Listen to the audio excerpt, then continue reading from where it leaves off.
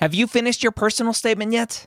Now's the perfect time to get it professionally reviewed by a medical school HQ expert advisor. We have former directors of admissions, admissions officers, and the like on our small team of amazing people. They have the inside knowledge from reading thousands and thousands and thousands, tens, if not 100,000 personal statements, going through the process and setting up the process for their whole committee. They know exactly what medical schools look for and the common red flags that can get your entire application thrown out. Take advantage of our flash sale right now, going through May 6th, up to 6,000 characters reviewed for just $150. That's a $75 discount on our regular price. Go to editmyps.com. Again, that's editmyps.com. If you're applying to medical school in 2022 to start medical school in 2023, join me Wednesday or Thursday, Wednesday night at 9:30 p.m. Eastern, or Thursday at 11 a.m. Eastern at premedworkshop.com. Go register today. I'm going to show you how to tell your story in your application. Again, that's premedworkshop.com. If you are applying to medical school in 2022, be there or be square. You're listening to the Medical School HQ podcast online at medicalschoolhq.net. Session number 11.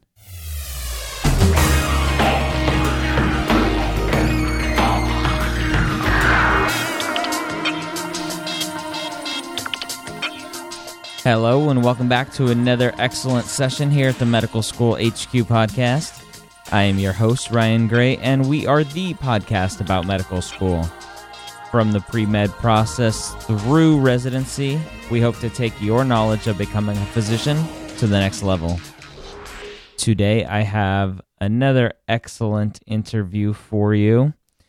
Some of you may have read our post at medicalschoolhq.net about the 55-year-old third-year medical student. I have Kate today in our interview, and she goes a little bit more in depth about her process and her path to becoming a physician. She started out in the world of nursing, and along the way, decided to go back to medical school. A lot of what we talked about, you might want to look up later. I'll have everything in the show notes at medicalschoolhq.net/session11, so you can go there after you listen and check out all the links to everything. Kate begins by telling us where she is on her path to becoming a physician. All right. Well, currently I'm a third-year student at WVSOM, which is Osteopathic Medical School, and I'm doing, so I'm on rotations, and our school has a statewide campus, so it has a variety of different locations, and I'm in a rural site so that I can do the majority of my rotations at a rural location, because that's my interest is rural family practice. And why is that? Why is that? Oh, geez. Well, partly I think probably because I grew up on 8 acres out in the woods, lived in rural locations a lot of my life, and so I want to practice where I'd like to live, which is somewhere rural. And before going to medical school, I was a nurse midwife and worked at a National Health Service Corps site for my first job, which was very rural Tennessee. Really fell in love with rural medicine at the time. It's you're more, I guess, a big fish in a little pond, but you really have an opportunity to impact the community that you're living in a lot of ways beyond just the patients that you're seeing, and that really appeals to me. So you just mentioned that you had a job before medical school, and yes, you are a non-traditional medical student. Tell everybody that's listening how old you are. I'm 56. I just turned 56. Wow. Happy birthday. Thank you. So you're a 56-year-old third-year medical student. That's exactly right. Okay. So yes, I usually preface that by telling people I'm a glutton for punishment. And I find that amazing. I think when I was talking to Rich, the guy from oldpremeds.org, he was talking about an article from Syracuse's medical school from upstate about a 63-year-old, I believe, first-year student that they had accepted. First-year student. Oh, my God. Yeah, so there are more gluttons out there. I feel for him or her. So let's go back to your high school and undergrad years. Okay. Were you prior pre-med? Yes, I was. And what happened? What happened? Well, I'd say a number of things happened. I decided that I wanted to be a doctor when I was 10, and I never changed my mind until midway through college. So I was a biology pre-med major, and I picked the college I did because I heard that folks from there got into University of Maryland Med School, which was the one I wanted to go to, before grads from any other colleges. So, I mean, it was really targeted. So a couple things happened. One was that I worked during the summer at University of Maryland for my uncle, who was a research hematologist. And so I had a nice lab job, and I was interacting with some of the medical students in the hospital, and also I was in the hospital and seeing the roles a bit. And a couple things stood out to me. One was, at that time, it was a very adversarial program, in that a very competitive program, in that they graded on a curve, and whoever had the lowest grade in the class, even if it was like an 85, failed. And so the students tended to sabotage one another because that they were like ripping required articles out of the bound journals in the library so nobody else could get hold of them, that sort of thing. I thought, well, this is just a toxic environment. This is horrible. So that was not, the medical school began to look less attractive to me, partly because of that. The other thing is I was in and out of the hospital, and what I saw was the doctors come in, read the chart, look at the labs, write some orders and leave. They didn't seem to be doing anything. It was very short-term, medical management, and the nurses were actually getting in there and, turning to patients and changing dressings and doing hands-on things where you could see the result of your actions right away. And that appealed to me. I think I was sick of school and I wanted to be doing something practical where I would be working right away. So the thought of 4 more years of school and 3 years of residency, it was very overwhelming to me. I thought, I think actually I'd rather be doing what the nurses are doing and get in there and be doing it sooner. So I transferred after my junior year of college. I transferred into the junior year of a nursing program. So I ended up getting a BSN 5 years after I started school. Okay. So it was a combination of a toxic environment and a desire for some instant gratification with what you were doing. Right. Some hands-on instant gratification, see the result of your actions kind of thing. And probably, I was thinking about raising kids too, and at the time I wasn't sure how I could do that and spend much time with children with medical school and all that. I didn't know anybody who had done that, so I was thinking it was just, postpone having children until you were much older. And so I would say that factored in there a lot. But frankly, I didn't know much about the whole process. I didn't realize that I would probably be applying to a bunch of different medical schools. I didn't realize that it was possible to have a family and do medical school. So I would say I pretty much lacked a lot of research into the whole thing to begin with when I made my decision. But in fact, nursing did suit me very well for many years, and I do enjoy that, seeing the results of what you did with your hands right away. Okay, so you enjoyed nursing.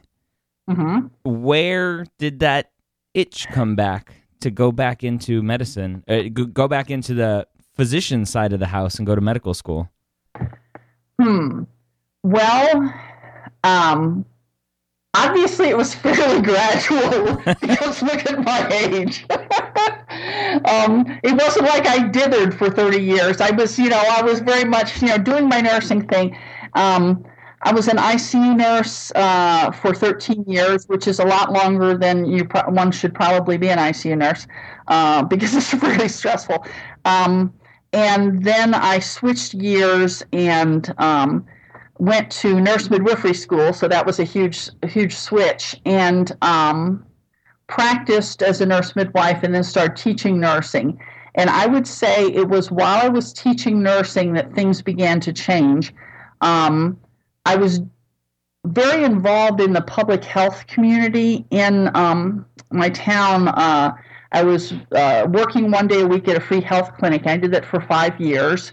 And I was teaching community health nursing. And so I placed my students into community health agencies all over the city and was visiting them there, observing them. I really kind of got a big picture of all these different avenues of public health and the unmet need for primary care in the country really jumps out at you if you're at all involved in public health.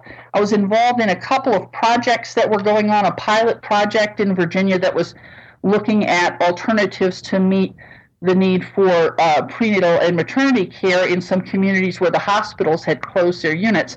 And we had a very successful pilot project group, mainly because of the leadership of some physicians that were involved in that group. And so I began to see that physicians could really be a huge instrument for change and for effective organization around a public health problem, and that without that physician, it just didn't go forward nearly as fast. I had some attempts of things that I was trying to do in some communities of need that just took years and years, and then I worked at this project. And when you had the doc working with you, it just opened up a lot of doors. So that's really when I began thinking about being a physician myself. I knew I wanted to get more involved in family practice, in taking care of the whole family and not just the woman, which was, my area prior to that. And I don't think I would have been satisfied with becoming a family nurse practitioner, because when you work as a nurse practitioner for many years, you begin to, I think, really get frustrated with taking care of only the common medical problems. You're aware that you've got a very encyclopedic knowledge of a lot of things, but it's not detailed enough anywhere. It's like a mile wide and only 6 inches deep. I just really wanted to know more, and wanted to have that background of knowledge if I was going to go into taking care of the whole family. So part of it was for practice, and part of it was for being involved in public health and being able to be an effective change agent. Okay. Those are all great reasons. A long answer. Sorry. A great answer. So how old were you at this point? 50. Okay. I was 50 when I decided to go back to medical school. Okay, 50 years old. Mm-hmm. Family? At that point, my daughter had finished college, so my youngest. So okay. Yeah, I have 2 kids, but they were both out of school at that point. Okay, grown and out of the house and yes. Mm-hmm. Yes. taking care of themselves. Right. Where did you start to begin researching what it would take to go back and get accepted into medical school? I Googled old pre-medical students. And I'm sure and the first OPM. thing that popped up was the OPM website, the old pre-meds website. And so I started reading some articles on there. Truthfully, that was the very first thing I found. And so the first thing I learned was that I needed to do my what prerequisites I needed, and that I needed to take the MCAT. And I had some of them. I'd only had 1 semester of organic chem and 1 of physics, so I figured I needed to retake those. And to my way of thinking, since I had taken biology and chemistry in 1975 and both of them in 1975, that I really probably ought to do that over again as well. So I started looking for a place to take inorganic chemistry, since I figured, okay, it's going to be 2 years, 1 year for inorganic and one for organic, so let's start with inorganic. That's the first thing. That was my first step, was to try to register for a course in chemistry. Okay. Did you reach out, besides Google and the website, the oldpremeds.org website, did you reach out to any pre-med advisors? No, I really wasn't aware of the existence of pre-med advisors. What I did do, though, interestingly, is talk to my my family physicians, because it's a large family practice that used to be part of a residency program, and so I knew they had quite a bit of information on medical education, and I had been speaking with them for some years about a outreach prenatal project that I wanted them to back me up for, that they were very supportive. So I talked to those guys first and said, I'm thinking about medical school. What can you tell me? What are your suggestions? So I would say most of the advice I got was probably from my own doctor, who was actually very encouraging. Okay. Yeah, that's good. And I encourage a lot of people, especially new people looking for shadowing opportunities, to go reach out to their doctor or maybe their parents' doctors. Yeah, I think that's a step number one, yes, because you already have some relationship with them. Yep. Okay. So you reach out for a little bit of help. You start gathering some information. And let's talk about your post-bac program. I think when some initial dialogue that we had, you were trying to build your own post-bac program, but had some difficulties with that, or why did you go the route of a structured post-bac? Well, I went to the main university in my city to try to sign up for chemistry, and I registered as a non-curricular student, and then you sign up for classes after the regular students who are enrolled in a major at the university. Well, by that time, there were no openings in chemistry. And you can go the first day of class and try to get added, which I did, but, I was behind the nursing majors and the bio majors and the chem majors. That's a hot ticket course, and I simply couldn't get in. So one semester went by, and the next semester, the same thing happened, and I also tried to get a chemistry class at every college in my city or in a reasonable driving distance, and I couldn't get into any chemistry class. Now, since then, I've heard the strategy of actually applying to the school as if you were going to do a second undergrad, and you don't have to complete that, but just being enrolled as a regular student, then you would be able to get into classes. I didn't think about that at the time, and so I was just frustrated. I'm like, I just simply can't get the classes I need. So I looked online. There's the AAMC website that tells you where the post-bac programs are, and looked at the ones in my state and applied to 2 of them. Okay.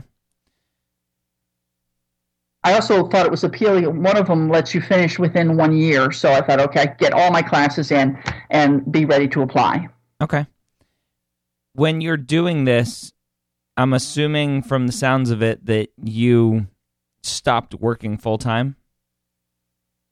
Only when I started the post-bac program. That's when I stopped working. Okay. Yes. Okay. Was that scary? Oh, yeah. Well, for somebody like myself somewhat later in life who's probably been in debt for a while and worked hard to get out of debt, I was, I had no debt. I was in a good financial situation. And I had to quit my job and move, actually, to go to the program that I went to, and so I had to figure out, what am I going to live on for a year while I'm doing this? And it's very intensive. I thought I would be able to do a little bit, like teach classes or something, and work part-time. And in fact, I was not able to work at all and be able to put the concentration I needed to into that program. So I borrowed money from a home equity loan. That's what I did. I took money out, and that's what I lived on for a year to do the post-bac program, and what paid for whatever of my tuition wasn't covered by the federal loan that I took. So, yeah, very scary. Okay. Yeah, I'm sure many people, and post-bac programs are becoming more and more popular. There's 140 of them now listed on the AAMC website. Right. And so I think many career changers like yourself, that's one of the big obstacles that they face, is they have a steady job and they have to walk away from it to pursue their passion of medicine. And it's encouraging, and it's very courageous that you're able to do that, and obviously successfully do that, because now you're in medical school. So, well, it helps that I had an asset. I thought I was going to be able to sell my house and clear that debt, but that's when the housing market fell apart. right after I got the second mortgage on my house there. So yeah, I still haven't sold that house, but but in the global scheme of things, medical school itself is so expensive that the expense for a post-bac program and for that year is really probably the smallest expense towards the whole big goal that you're going to have. And when you realize I'm going to be borrowing scads of money anyway for medical school, what's important is that you're able to clear enough time to do well, because if you don't do well in your post-bac classes, you're not going to get into medical school. So you just have to, do whatever it takes to get those good grades during that program. Definitely. And for me, that was quitting. So. Yeah. Okay. While we're on money, did you look into scholarships or the National Health scholarships for medical school? I'm sorry. Yes. Okay. Yes. In fact, that was my plan. I hoped for securing a National Health Service Corps scholarship. Okay. That's in fact how I went to midwifery school, and then I did a 2-year, at a payback site from that, so that was my hope for medical school. So I applied every year, and I have not gotten a National Health Corps scholarship. My understanding, I actually talked to some officials from there, and one of the things they look at is if you're from a disadvantaged background, and if you get a federal scholarship to disadvantaged students, that puts you in the highest category for getting the scholarships. Okay, I'm not in that category, and the majority of the scholarships that were given out were within that category. So that's something to think about. So I have Plan B, which is to do a loan repayment after I get out, which is less competitive, I guess. I'm far more likely to get that. Okay. Because I am planning to practice in an underserved area anyway. So. Okay, and what's that? What's the loan repayment program?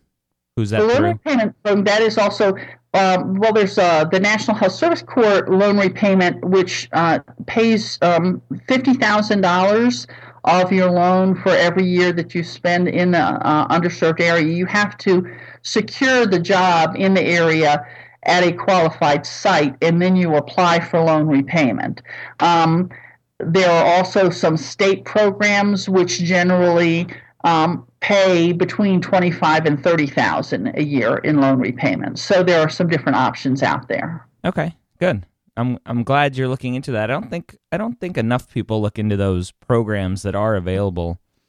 Yeah. My preceptor for my first rotation this year is doing his loan repayment through the National Health Service Corps.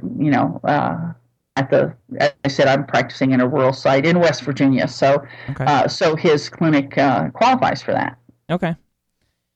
So you're in your post-bac program, and you take the MCAT at some point in that program. Right. and you're starting to gather all your materials for applying to medical school. Right. What was involved in your decision making when you chose what schools you were applying to? That's a great question.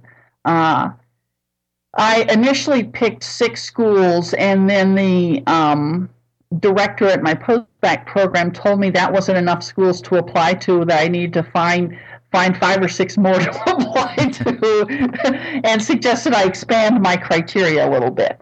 I knew I wanted to do primary care, and specifically rural primary care, so I was looking at schools that had some emphasis in that area. And I also have an interest in global medical outreach. And so, for example, I looked at Albert Einstein Medical School at Yeshiva University because they've got a global health center. I looked at Tulane for the same reason, because of their global medicine.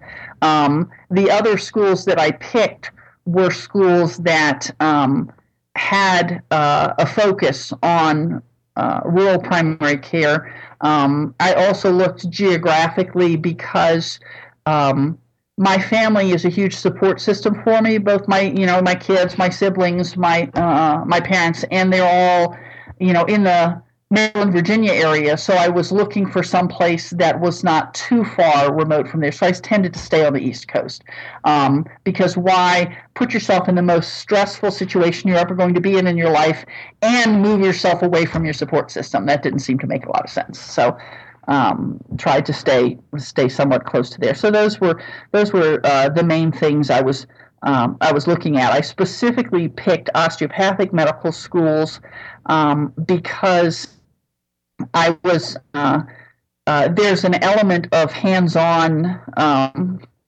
emphasis in osteopathic medicine, which appealed to me. As you remember, that's kind of why I went to nursing instead of medicine, and so that sort of preserves my approach, I guess, to patients. I like the perspective, I guess, the philosophy of osteopathic medicine. And some of the main schools that emphasize rural primary care are, in fact, DO schools. So not all of them, but many of them. So I ended up picking 6 osteopathic and 6 MD schools to apply to. Okay. When you sit there and you click submit on your application, what's going through your head? Oh, geez. Well, I would say mainly a profound sense of relief that I finally finished the application, because it's rather laborious, as you probably remember. It's very long. But I think the other thing is you're immediately wondering when you're going to hear something. It's it's not realistic to expect instant feedback, but you end up checking every day and thinking, okay, when's somebody going to say something? Am I going to get a secondary? I didn't realize at the time that most schools send out a secondary application. So, so that was kind of a pleasant surprise that I kept getting these secondaries really quickly. But of course, then it's the whole waiting game for whether you're going to be asked to interview. So, okay. Yeah. Yeah. When I applied through the AMCAS application, which is the main application for allopathic medical schools, it was the first year that it was an electronic application, and it was a mess. Yeah, so I don't want to relive those days. They worked the kinks out before I got there, I think. Hopefully, yeah. It was many days of repeating information, inputting information, because it would just delete all your stuff. It was fun. Mm-hmm. Okay, so you applied to 11, 12 schools, something like that? Yeah. Mm-hmm. How many interviews did you get? How many interviews did I get? Let me think. 6. Wow. Outstanding. And a mix of MD and DO schools? Yes. Okay. Very good. That's a strong application. Thank you. What, during your interview trail, obviously you're the one sticking out. And that's not to say that you look funny, but it's definitely not the same application as everybody else. That's correct. For sure. And yes. How do you think that affected both yourself on the interview trail and the people that were interviewing you? I think that actually I may have gotten some of the interviews from people who were partly because they were like, "Who in the world is this?" You know? I want to meet this crazy person. That's right. What in the world's going on with her? So, I think it's always good if your application can raise some questions so they want to get you in to find out more. I actually think that's a workable strategy, particularly for non-trads. But I would say for myself, I had kind of gotten over my apprehension about the fact that I was an older applicant. I was real nervous about that to begin with, but the director at my post-bac program talked to me about that some and really convinced me of what I believe to be true, which is that you have a much richer narrative to bring to the interview, and because you've had the opportunity to do things, and so there's just a great deal that you can talk about.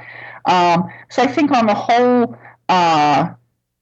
it gave me some really strong things to talk about in the interviews. I think my age worked against me. There was one particular interview where I felt that the three representatives from the school who talked to me all had a very positive image, but I got the feeling that the admission committee had a very negative view on my age. And I say that because I saw a copy of my application, and they had my birth date circled on their Xerox copy with 52 and 3 exclamation points after it.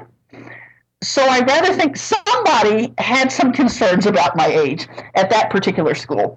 But the interviews actually went very well at that school, and so I think it kind of got past that initial impression of, what in the world is going on here. Okay. Very. I find that fascinating.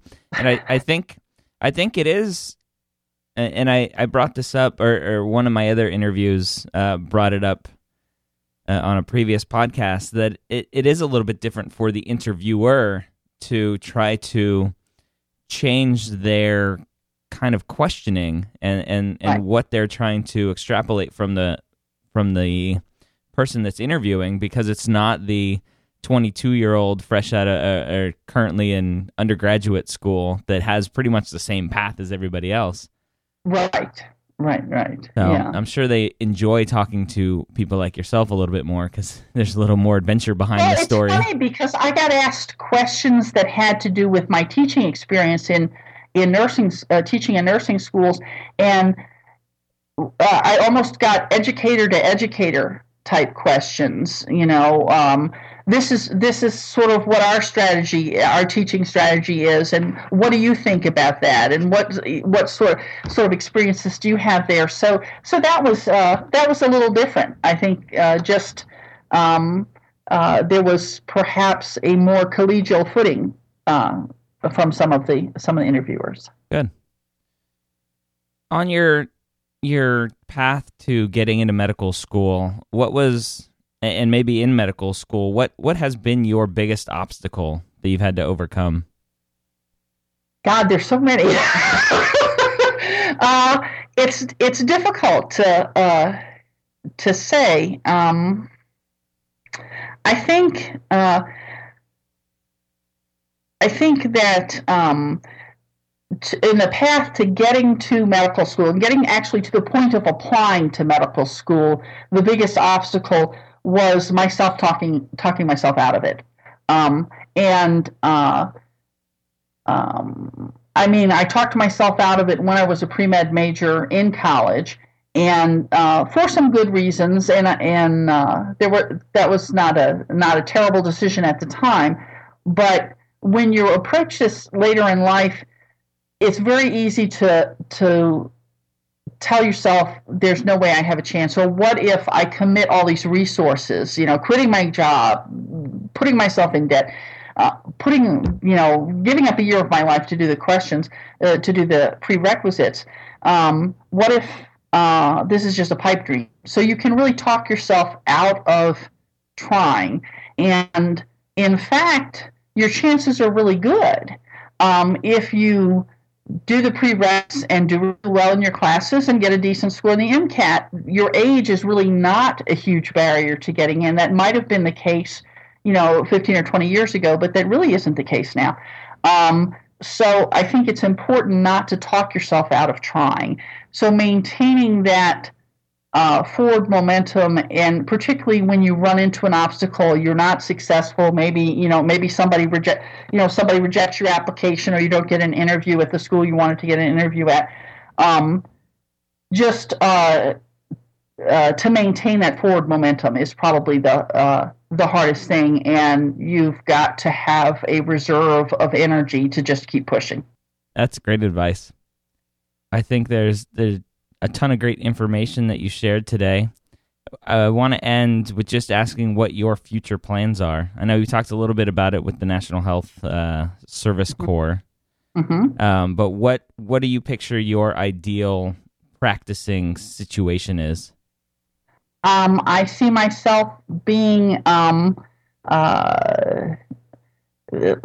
Leonard McCoy, an old country doctor. No, practicing in a little town, maybe in Appalachia, pardon me, and being the community provider. And I also see myself doing short-term medical outreach trips a couple times a year. In other countries. I've been on 3 so far, and that's an interest I expect to continue. But what you're doing in rural medicine is very like what you're doing in global outreach, in that you're practicing in a lower resource setting with people that are perhaps a lot needier and not getting maybe not getting regular care. It's just a little more episodic, I guess. So I see myself doing that. Well, folks, that is Kate. Again, she is or has an amazing story, deciding at 50 years old to go back to medical school. I think most people would run and hide under a rock if they decided to do that. Obviously, she's had a lot of family support and a lot of courage along the way. I wanted to have her on today to show that anything is possible and anybody can get into medical school. You just need to put in the work, put in the effort, and keep chugging along, and eventually you will get there. Whether you're straight out of undergrad or you're looking to change careers and making that leap into medicine, it can be done, and Kate demonstrates that. So that's Kate. Again, all the information that we talked about, you can find that at medicalschoolhq.net/session11. I'll have links to all the stuff we talked about, including the National Health Service Corps scholarship and everything else. I wanted to talk about a resource that I found recently online called 1 Minute Medical School. It's a great website that is a bunch of YouTube videos that are approximately 1 minute long, and it shows the creator writing on a whiteboard or a piece of paper, big piece of paper, about different aspects of medicine and medical school. So go check it out, 1minutemedicalschool.com. Again, I'll have that link in the show notes, medicalschoolhq.net/session11. As always, if you have any questions for us, feel free to call us at 617-410-6747, and you can give us some feedback over our voicemail line. I hope the information provided to you today will help better guide you on your path to becoming a physician. Make sure to join us next time here at the medical school headquarters.